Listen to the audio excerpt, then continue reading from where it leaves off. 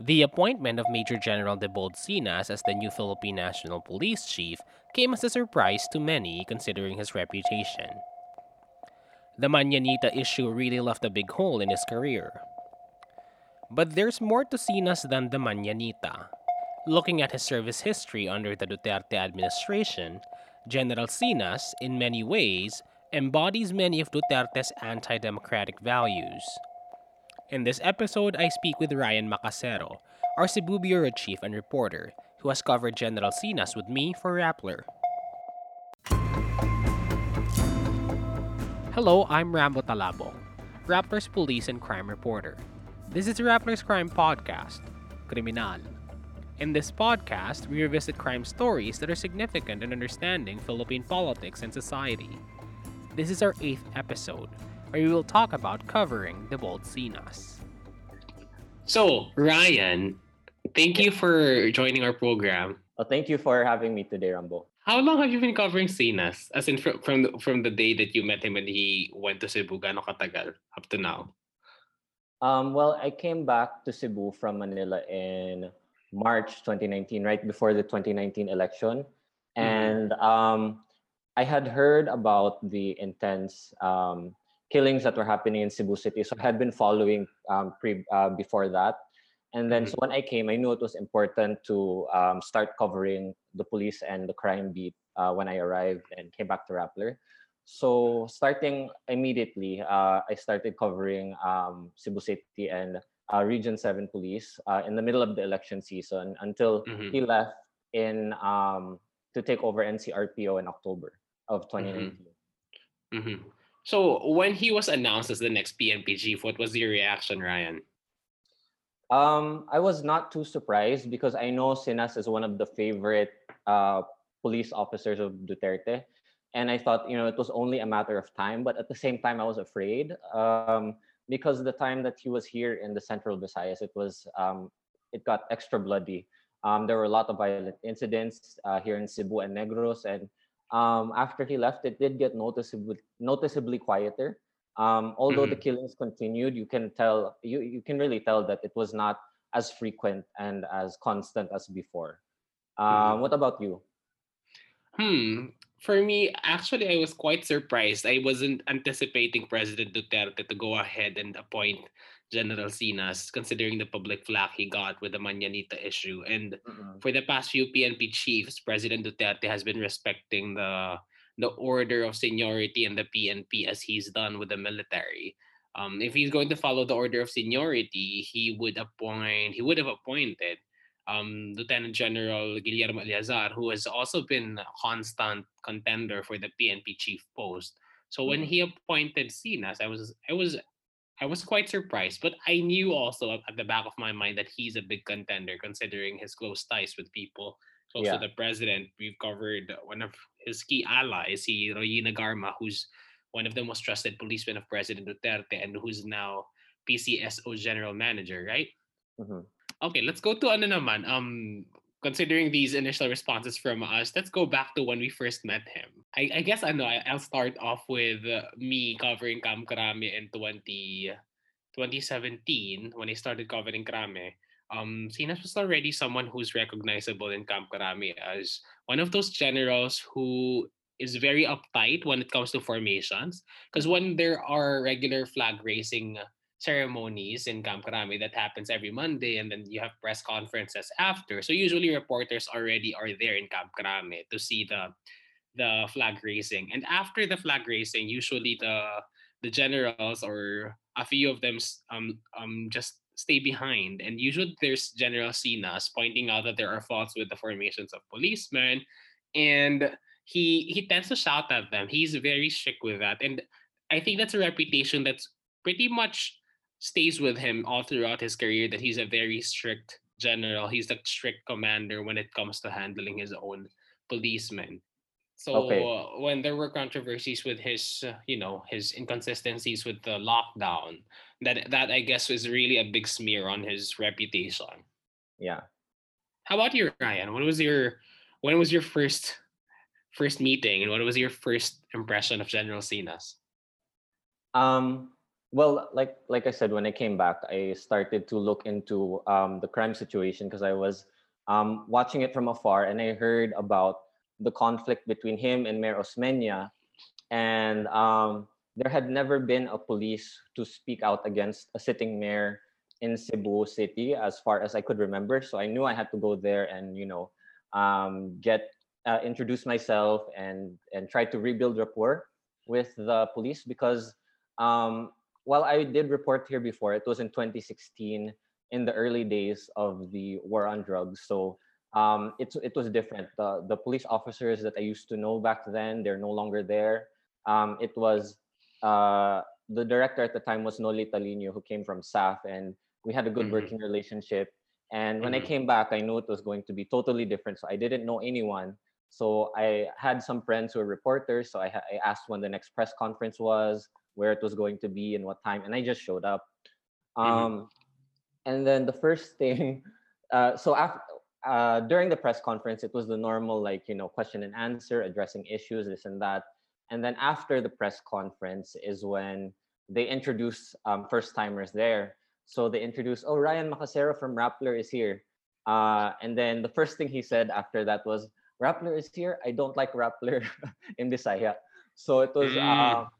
it was off-putting, but I tried to hold my reaction because I knew I had to, take the high. Uh, I had to be professional about it, even if someone was being confrontational to me. So I just Mm-hmm. tried to joke it off. But Mm-hmm. at the same time, I knew that after he said that it was not going to be easy to cover the police this time as it was when I did it in 2016. Mm-hmm. Ryan, could you walk us through during those times when he actually first assumed his post in Cebu, and how was Cebu back then when it comes to the dynamics of the local politicians, most notably Mayor Tommy Osmeña back then? Kasi parang from my understanding, hindi talaga dapat nag-aaway ang police at saka local officials. But I was also shocked Like, back then when he spoke out against Mayor Tommy Osmeña and merong contradictions. Could you walk us through kung ano nangyari noon? I actually forgot ano nangyari. so actually it started with the assignment of Reina Garma to Cebu City. That wasn't Tomas's choice for police. And we all know how close Garma was as a police officer who worked in Davao back then. And it's usual practice, diba, that an local executive would get their choice of city police officer. And he was uh, I believe he was offended by not getting his choice. And at the same time, he is a mayor who worked closely with his police previously. In 2016, for example, he had financial incentives for police officers and financial support for the local police who would capture or even kill drug suspects or on the drug list. Top drug lords. And he was really really tight with his first Cebu City Police Chief in 2016, Joel Doria, and then I don't know what happened over the course of 3 years, but that relationship seems to have deteriorated, starting with Sinas and Garma. Um, and it was the first time I ever heard him speaking out against, um, human rights abuses and killings, and he blamed the police directly for it. And I believe Sinas and Garma took offense to him blaming the police for it, and that got to Duterte. Eventually, the conflict between him and the police, and there was a press conference. I forgot the exact date of it, where Duterte threatened to slap Tomas Osmeña, which was looked really messy because they used to be friends back in the day when they were both coming up as mayor at the same time. Tomas became mayor of Cebu City in 1988. Duterte and Davao around 87 or So 88. it seems like the bitterness of between Sinas and Tommy Osmeña crept up to Duterte. Yes, Kaya parang exactly. nadamay rin. Okay, so it also shows the closest of Sinas to President Duterte. Correct. Okay. Do you have anything else to add to how you first met him? Any more memories, first memories in covering General Sinas?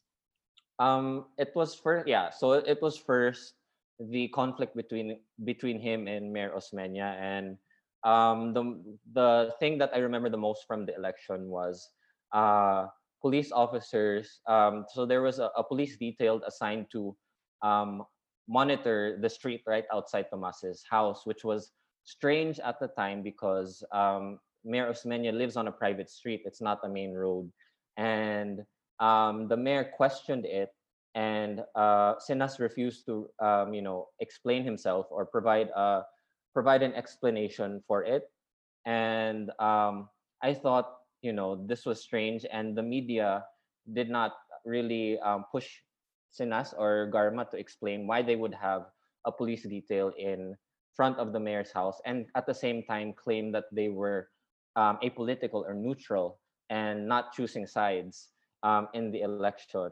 And the more that I would try to insert myself and push critical questions, the more that he did not like that. And there were times when he got angry with me for asking questions that weren't on his agenda. Actually, those are stories that really resonate with me too, Ryan. The way General Sinas isn't really completely friendly when it comes to answering difficult questions from the press, right? He Yeah, tends to snob them. He tends to give them death glances when he receives hard questions, yeah, and sometimes he doesn't really answer directly. When you ask him a serious question, he would brush it aside, give you a deadpan answer. yeah, Um, he might laugh it off and not answer directly and just ridicule you as a reporter. So those are actually values that we're seeing that are not values but bad values that came from the president himself, who also attacks the press a lot. So we're seeing a pattern here when it comes to Sinas really being close with Duterte and also echoing the values that he has in attacking the press, and also, as you mentioned earlier, these questionable human rights track record, right? yeah, exactly. Let's go to his career under the Duterte administration. So he most notably went to Central Visayas. Well, I mean, he was also a crime lab director, but he didn't really have any notable cases that he handled when he was crime lab director in Camp Crame. So I want to start off with Central Visayas, Ryan. Mm-mm. And I remember going to Cebu for 1 week to actually look at the killings in Cebu. There was a period in time when Yeah, there were so many killings in Cebu, and I spoke with his key ally, Rowena Garma, who was our PCSO manager. And she really trusts Sinas, even though the data is quite concerning for human rights advocates that there are so many killings. They're really proud about their captures, their drug seizures, their anti-drug campaign. It's really intensified in Cebu under Sinas. And I remember distinctly Mayor Thomas Menya then saying that the killing started when these two came in, when yes, Reina Garma and Sinas came in to handle the police force in Cebu. yeah. Is that true from your experience? Because I was only there for a week, and well, I saw the data, but I wasn't there to see witness every other week, every other day, the reports coming in, people dying. You were the one who was actually referring me to these reports to check them out. Yeah. So like when I came in, we were close in contact with the human rights group and the Commission on Human Rights. And on the story that we did recently on compiling these incidences in the Central Visayas, I called the chief investigator for Central Visayas again, Leo Villarino, and he said that it was the first time in the course of his job that he was not able to access documents and information and conduct his parallel investigation into these incidences. And he did say that his office also witnessed an increase in killings in Cebu and Negros at the same time. And majority of these incidences where the police were their conduct was questioned, etc., were um, never completed, and they were not able to get information. And this is different from the time that I covered the local police in 2016. It was very easy for me to get spot reports. Right now, I remember there were times when, before I could just call a police office and they would text me a spot report. Recently, or under Sinas, uh, we would have to go there and we would have to say why we wanted it, and they would give us runarounds and make it more difficult. So transparency definitely was an issue here at the time. In addition to the killing, so we don't know exactly who was behind all of them. We do know that the killings did increase during his time here. Okay, so it's really an increase in killings, which we also saw in Metro Manila during the first few weeks of the Duterte administration. It was actually, I think we characterize it as like the killings were actually being transferred from Manila to Cebu, and Cebu actually at some point really surpassing Manila when it came to Oh, killings, right? yeah.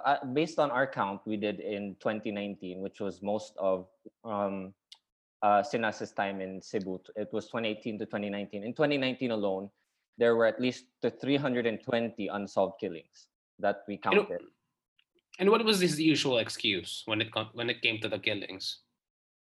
Usually it was, he would blame a drug cartel without providing substantial evidence that this drug cartel even was operating or in existence, or had that much power, or that they fought back. So it's usually that nanlaban, narrative that has been pushed since the beginning of Duterte administration was pushed in many of these incidences here in Cebu. The gravity of the problem is actually usually understated because of the Manyanita issue. While the Manyanita issue is quite sensational, the killings are something that I worry that we've become numb because there are thousands of killings that we have covered. Right. But looking at the numbers, there are 320 unsolved killings only in Cebu. Only Yeah. in Cebu, right? Yes. What do you have any updates when it comes to these investigations, Ryan? Meron bang na-solve dito before he left Central Visayas, or are most of them left open? According to CHR, and we spoke in May, none of them produced results. And on the cases that they were monitoring. Oh, that's really alarming. Yeah. So wala talagang progress. And these killings are usually graphic ones, right? Are there any cases that come to mind when it comes to these unsolved killings? Meron akong mga ibang naaalala na binabaril kahit sa commercial centers, businessmen, businesswomen na binabaril. Meron ka ba naalala mga notable cases dyan sa Cebu? Yeah. So when I came back, I think the alarming thing was that a lot of these killings were happening in places that they shouldn't have been happening. Before, a lot of these killings were limited to urban poor areas or the mountain barangays of Cebu City. But then we were seeing them happening in business districts, like near the Ayala Center. The killing of the former Cebu City prosecutor, Mary Ann Castro, was near the Cebu provincial capital, which is a very busy road, and happened when there was a lot of people out at the time. So it wasn't just in the middle of the night. It wasn't just in the middle of the night.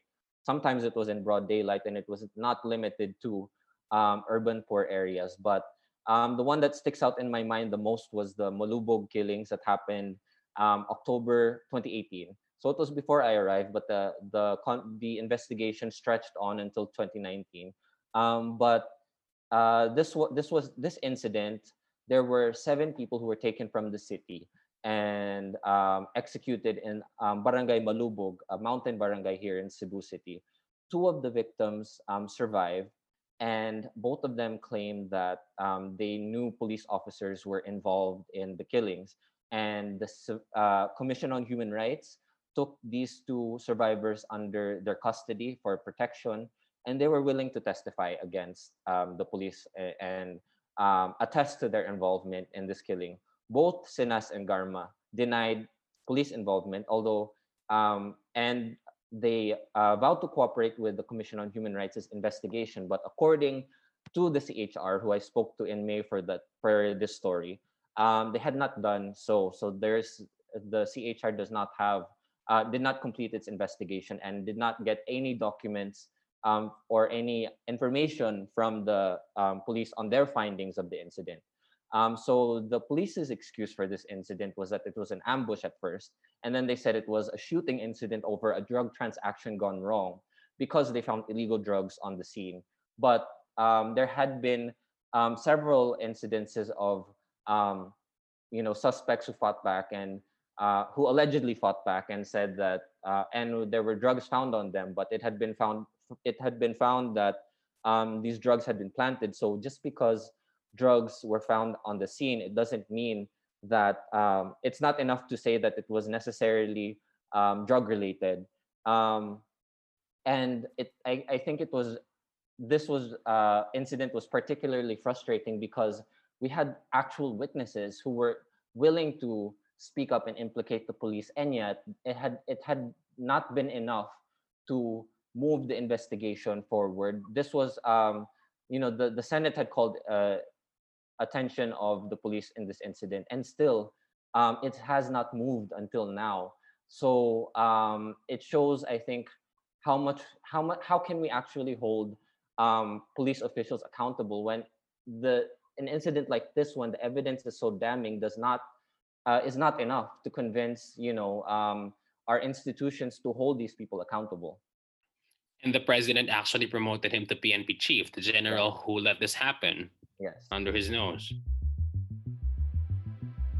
You're listening to the 8th episode of Criminal, Rappler's Crime Podcast. How is it so far? If you want to listen to other cool and informative audio, check out other Rappler podcasts on SoundCloud, Spotify, Google Podcasts, and Apple Podcasts. This crime podcast wouldn't have been possible without your support. If you haven't yet, support Rappler by joining our community called Rappler Plus. Rappler Plus believes in speaking truth to power, using technology for the greater good, to power communities to action. Go to rappler.com/plus for more details. Interesting, really, for me too, is the openness for probing. And from the start, the Duterte administration has really been, um, how do you say this, antagonistic Mhm. against the Commission on Human Rights. But sometimes, may mga media. The media comes in and they get access to get more documents, to probe better, and to speak with witnesses and uncover corruptions, irregularities, abuses. How is General Sinas's relationship with the media when you covered him in Central Visayas? Um, like we said earlier, it's very adversarial. Um, he does not like to be scrutinized, and he does not like critical questions. So a majority of the reporters who are let into his circle, so it's common practice that Sinas holds access to press conferences and is willing to, or is not beneath him to exclude reporters who ask critical questions from the press conferences and the Viber groups and data releases. So uh, a lot of reporters often are very careful about how they frame the question, about the timing of the question, and making sure that if they ask a question, it's not going to piss him off. To For lack of a better term, there was one incident I remember where I asked him about another killing, where there were this happened in February 2019 in Barangay Lusaran, another mountain barangay where two barangay tanods and a wife were killed by in a police encounter. So they were engaged in a firefight, and Krame itself called for an investigation into the incident. And it was July already by the time I was asking about it, but Krame wrote the letter calling for an investigation in June, and I just wanted an update on what PRO 7, Police Regional Office 7, had found about the incident, and it irritated him. He said that I didn't read the news properly. That Krame already said that um, they were not they did not find liability of the police, but I did not see any documents that said this. So that's why I asked about this, and he was very sarcastic about the way that he responded to me. And then following that, I was not told about the next press conference. Or what time and whatever. And another reporter told me that the one that I didn't go to, he said, "Oh, walay Rappler dire, basin di ay nay mangisog," which translates to, oh, there's no Rappler here. Maybe someone is, or so no one's going to act tough today. So this is a kind of relationship that you will have with Sinas if you choose to still press him on issues that he doesn't want to be pressed about. And it's very adversarial and antagonistic. How about you? Did you have similar experiences with him in Manila? Very similar experiences, Ryan. And even before I covered him intently, because before he was really just in crime lab before he went to Cebu and returned to Manila. But because he returned in Manila as NCRPO chief, I had to be more involved. I had to really cover him intensely because it's NCRPO, Metro Manila covering police station. And of course, the first thing that we do as reporters when it comes to covering generals and areas is really trying to get into the Viber group. It's really the Viber group where all Yeah. the releases are, right? Yes. And it was already a month into his term, and I wasn't added yet to the Viber group. I've been bugging his PIO chief, and it took me a month before I actually confronted his PIO chief and tell her, could you add me in front of me now? As in nakatayo ako sa harap ng PIO chief niya. Ma'am, add me Yeah. now in front of me. And that was finally when I got into the Viber group. And I really sensed that he didn't like us, Rappler, critical media. Yeah. But then at the same time, I wanted to discuss too his adversarial treatment of reporters who are generally friendly with the police to begin with. There's really the controversy of, the reporters who are staying in the second floor of this police station in Quezon City in Kamuning, and he Yeah. just asked them to leave. But these reporters have been covering the police for a long time, and they hold their press office in the second floor of the Kamuning police station. So that really didn't end well when it came to treatment of the media. And there were lots of op-eds written about Sinas. Even the Tulfo brothers really spoke to him against it because he attacked some reporters in that press club. So there's really that adversarial role of Sinas with reporters, but at the same time, meron din siyang special treatment to some other reporters, which is quite interesting as well. Kung talagang Mm. ano niya, kung talagang favor niya. But most really, talagang ano siya, he's pretty adversarial. I remember there's this controversy. He was already NCRPO chief when this happened, yung Undas, when one Mm. of the generals snatched the phone of a reporter, Jude Veneracion of GMA, and he was so bent on defending General Bathan, this phone snatching general. And I Yeah. asked him, "Sir, paano ginawa yung bakit in-snatch yung phone?" Tapos he asked me to, ikaw nga mag-demo kung paano in-snatch. As in, direct, that's something that you shouldn't do when you're answering a question from a legitimate question from a reporter. You don't do ad hominems like that. But for him, it came naturally. And of Yeah. course, naturally, the generals laughed it off. But then again, the biggest controversies for Sinas is really beyond us, Ryan, right? Yeah. First one, I guess for Metro Manila, his biggest controversy is the Mañanita, which I mean, I'm not surprised that it really is a big issue for General Sina, since it really shows hypocrisy in the part of the police, that the Duterte administration has been arresting tens of thousands of lockdown violators, and then you just wake up one day and see photos of General Sinas having a birthday party, no less than inside the police headquarters, having fun, having a Voltes 5 themed party, and policemen wearing civilian clothes and giving him roses while people are stuck to their homes. I guess that was really that really stabbed people in the face. I'm curious. How did you come across those photos again, and how did you think that that was an important story to write? Well, those set of those photos were actually shared to us by a fellow reporter who was afraid of writing a story about it. So Okay. this goes back to that question again on his relationship with the media. There's a chilling effect. Yeah. This reporter I know is afraid of writing a story about it, and these photos were actually posted in their own PIO group, so it's publicly accessible. Yeah. These are photos that are seen by like tens of thousands of people who follow the National Capital Region Police Office. And it's been like a week after the posting of the photos that it was shared to me. But then the reporter wanted to do the story, but he could not because he was really afraid.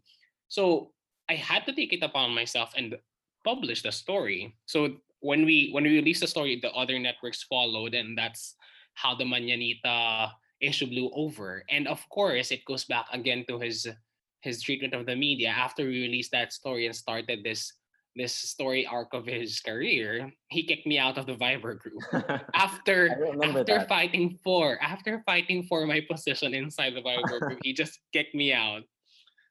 That's it. And after that, these are really back to back controversies of General Sinas within months. Yeah. The Taguig incident where he harassed the family and it's caught on CCTV, him really pointing around, also violating lockdown rules by deploying so many policemen to ask a family to evict the family amid the pandemic. That's and I don't know, and for people it really is quite a show of force Uh-uh. and a show of cruelty that concerned people. So with that, adversarial relationship, especially you with Sinas, did you have a hard? Did it make your job harder in covering the police? Definitely, it made it harder. I mean, you can also attest to this that we're used to it. We're used to officials, police officials being, smug, not being friendly. But then this shouldn't be this way. It shouldn't be the standard. It shouldn't be the norm. Yeah. But to a certain extent, the General Sinas has his own, has his own level of really aggression to the media that I guess is concerning and prevents you from really accessing documents, accessing contacts. So usually when I cover the police, I just go straight to the ground commanders. And Yeah. usually the hatred of General Sinas that I feel, it doesn't really translate to them. Did you also feel that? um, I'm not sure because there's a lot of people within the ranks here who are loyal to personalities. So you have to be very careful about who you approach.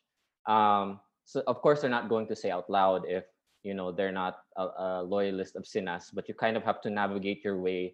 Um, and being that you're carrying the brand of Rappler in a province that voted overwhelmingly for Duterte, it's always going to be a challenge, I think.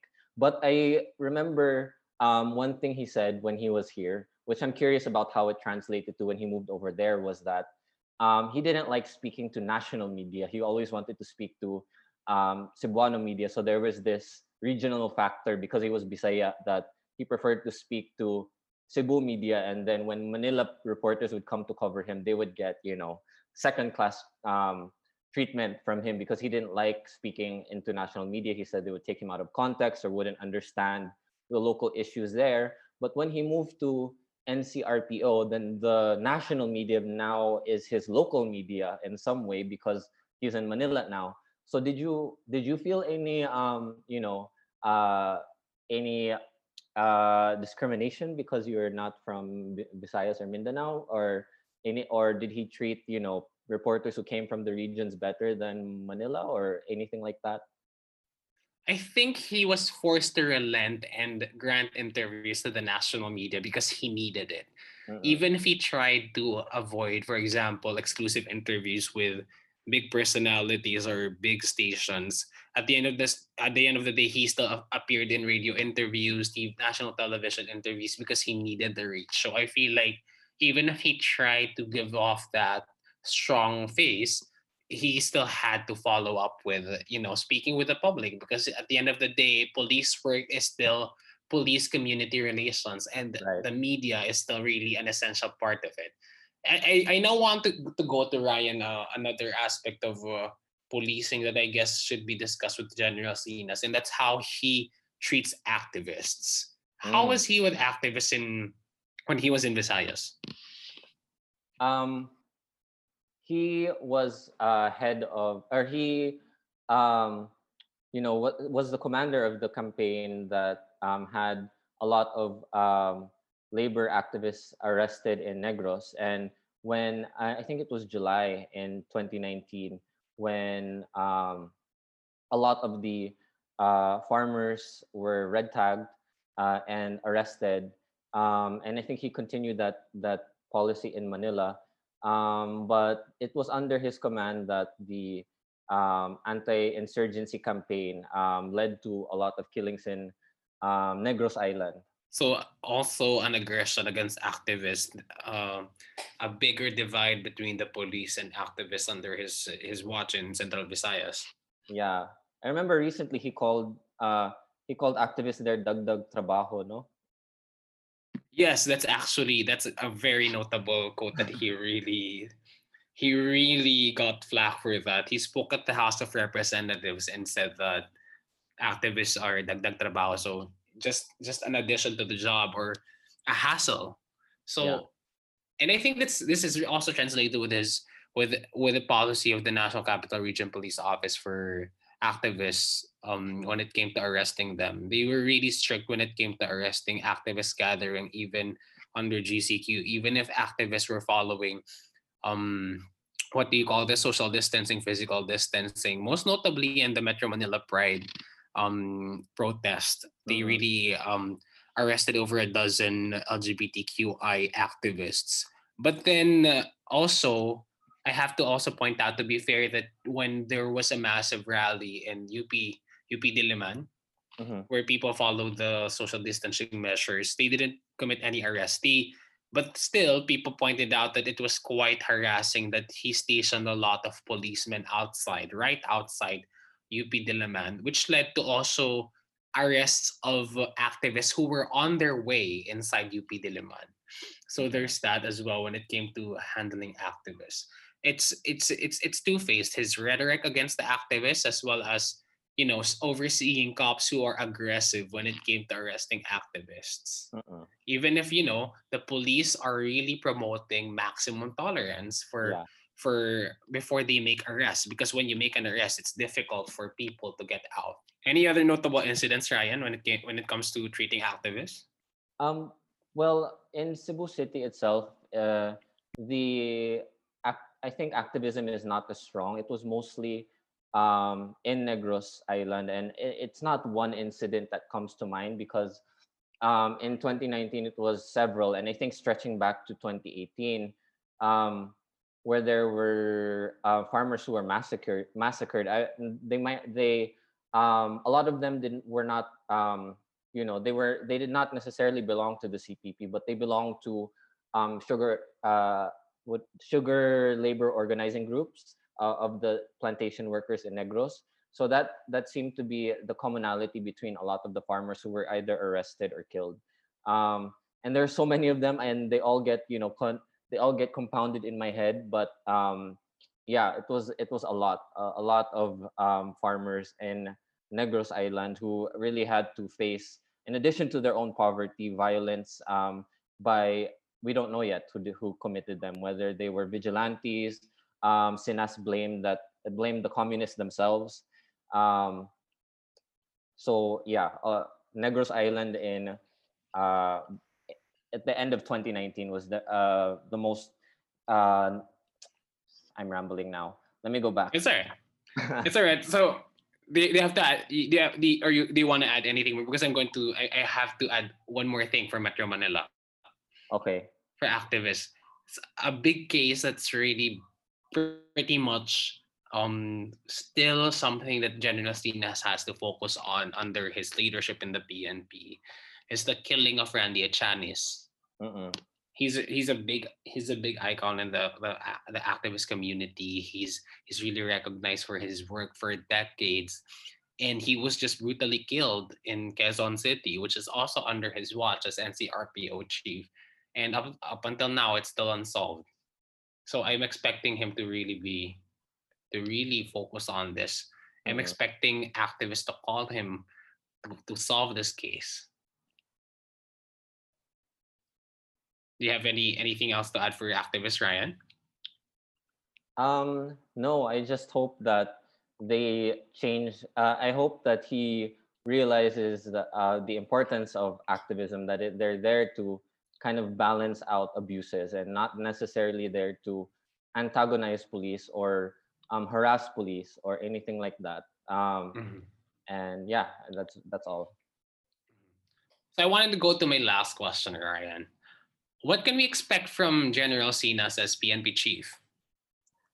For me, I think it's more of the same thing. I mean, when you he has a pattern and he has a track record already, and it's like excusing almost every incident where police are accused of misconduct or have done anything even remotely unethical, immoral, or possibly illegal. And that in itself, coupled with the orders of a president who says to, shoot drug pushers dead or shoot quarantine violators dead, I think it's a recipe for a very violent environment.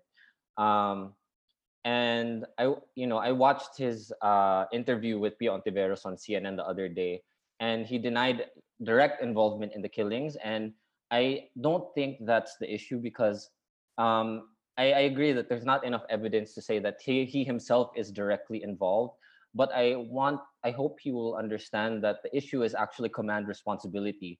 That when you're the head of any police office, whatever happens involving the police is your responsibility. And every time there's a violent incident like this, where your first instinct is to excuse the officers instead of being more aggressive in investigating what actually happened, or dismissing every violent encounter and blaming the other party right away, and creating a theory that it was a drug cartel without presenting actual hard evidence to show that it was, and not entertaining the possibility that there could have been misconduct. It enables and empowers more abuse. It empowers more violence, and it even emboldens, I think, whoever these vigilantes are to keep committing these crimes. So I think we can expect more of that, even without him necessarily personally ordering any of these killings. It will be violent, I think, and I think we should prepare ourselves for that. How about you, I, Rumble? I agree with everything you said, Ryan. But now to add, I guess I'm curious with how the post of PNP chief will test him as a general, because like the earlier part of our interview now, our conversation, that he also had to adjust to the politics of the media. National media is really needed. I am also curious with how he's going to deal with big personalities in the national level, how to Mm, deal with critics, because NCRPO chief isn't really the biggest position in the PNP. Obviously, it's the PNP chief, and the PNP chief gets the most flack. Any misconduct of any policeman anywhere in the Philippines, he has to answer to that. right. He has to respond as the so-called father of the PNP, and with his pattern of responding, I'm not sure if that can actually sustain him further. We've seen that this smug attitude of General Sinas has garnered more hate from the public, and also local officials and national officials not appreciating what he's saying. Mm-mm. So what I see is that he adopts when it's really needed, but I don't know if to what extent he is willing to change when it comes to the national level. But I guess I'm not completely hopeful or completely expecting any change, given that he has the most important man on his side. He has Mm-mm. President Duterte to call on as his ally. Well, I'm not jealous that you still have to cover him now, so good luck to you, Rambo. Thank you, Ryan. And thank you so much for speaking with me. Thank you too. Thank you. This has been Criminal. If you'd like to be updated on this and other issues, don't forget to follow Rappler and Newsbreak on Facebook and Twitter. And if you have suggestions about topics we should cover in this podcast, just send me a message. My inbox is open on Twitter at Rambo Reports. I'm Rambo Talabo. Thank you for listening. Subscribe and listen to this podcast on Spotify, Apple, Google, or wherever you get your podcasts.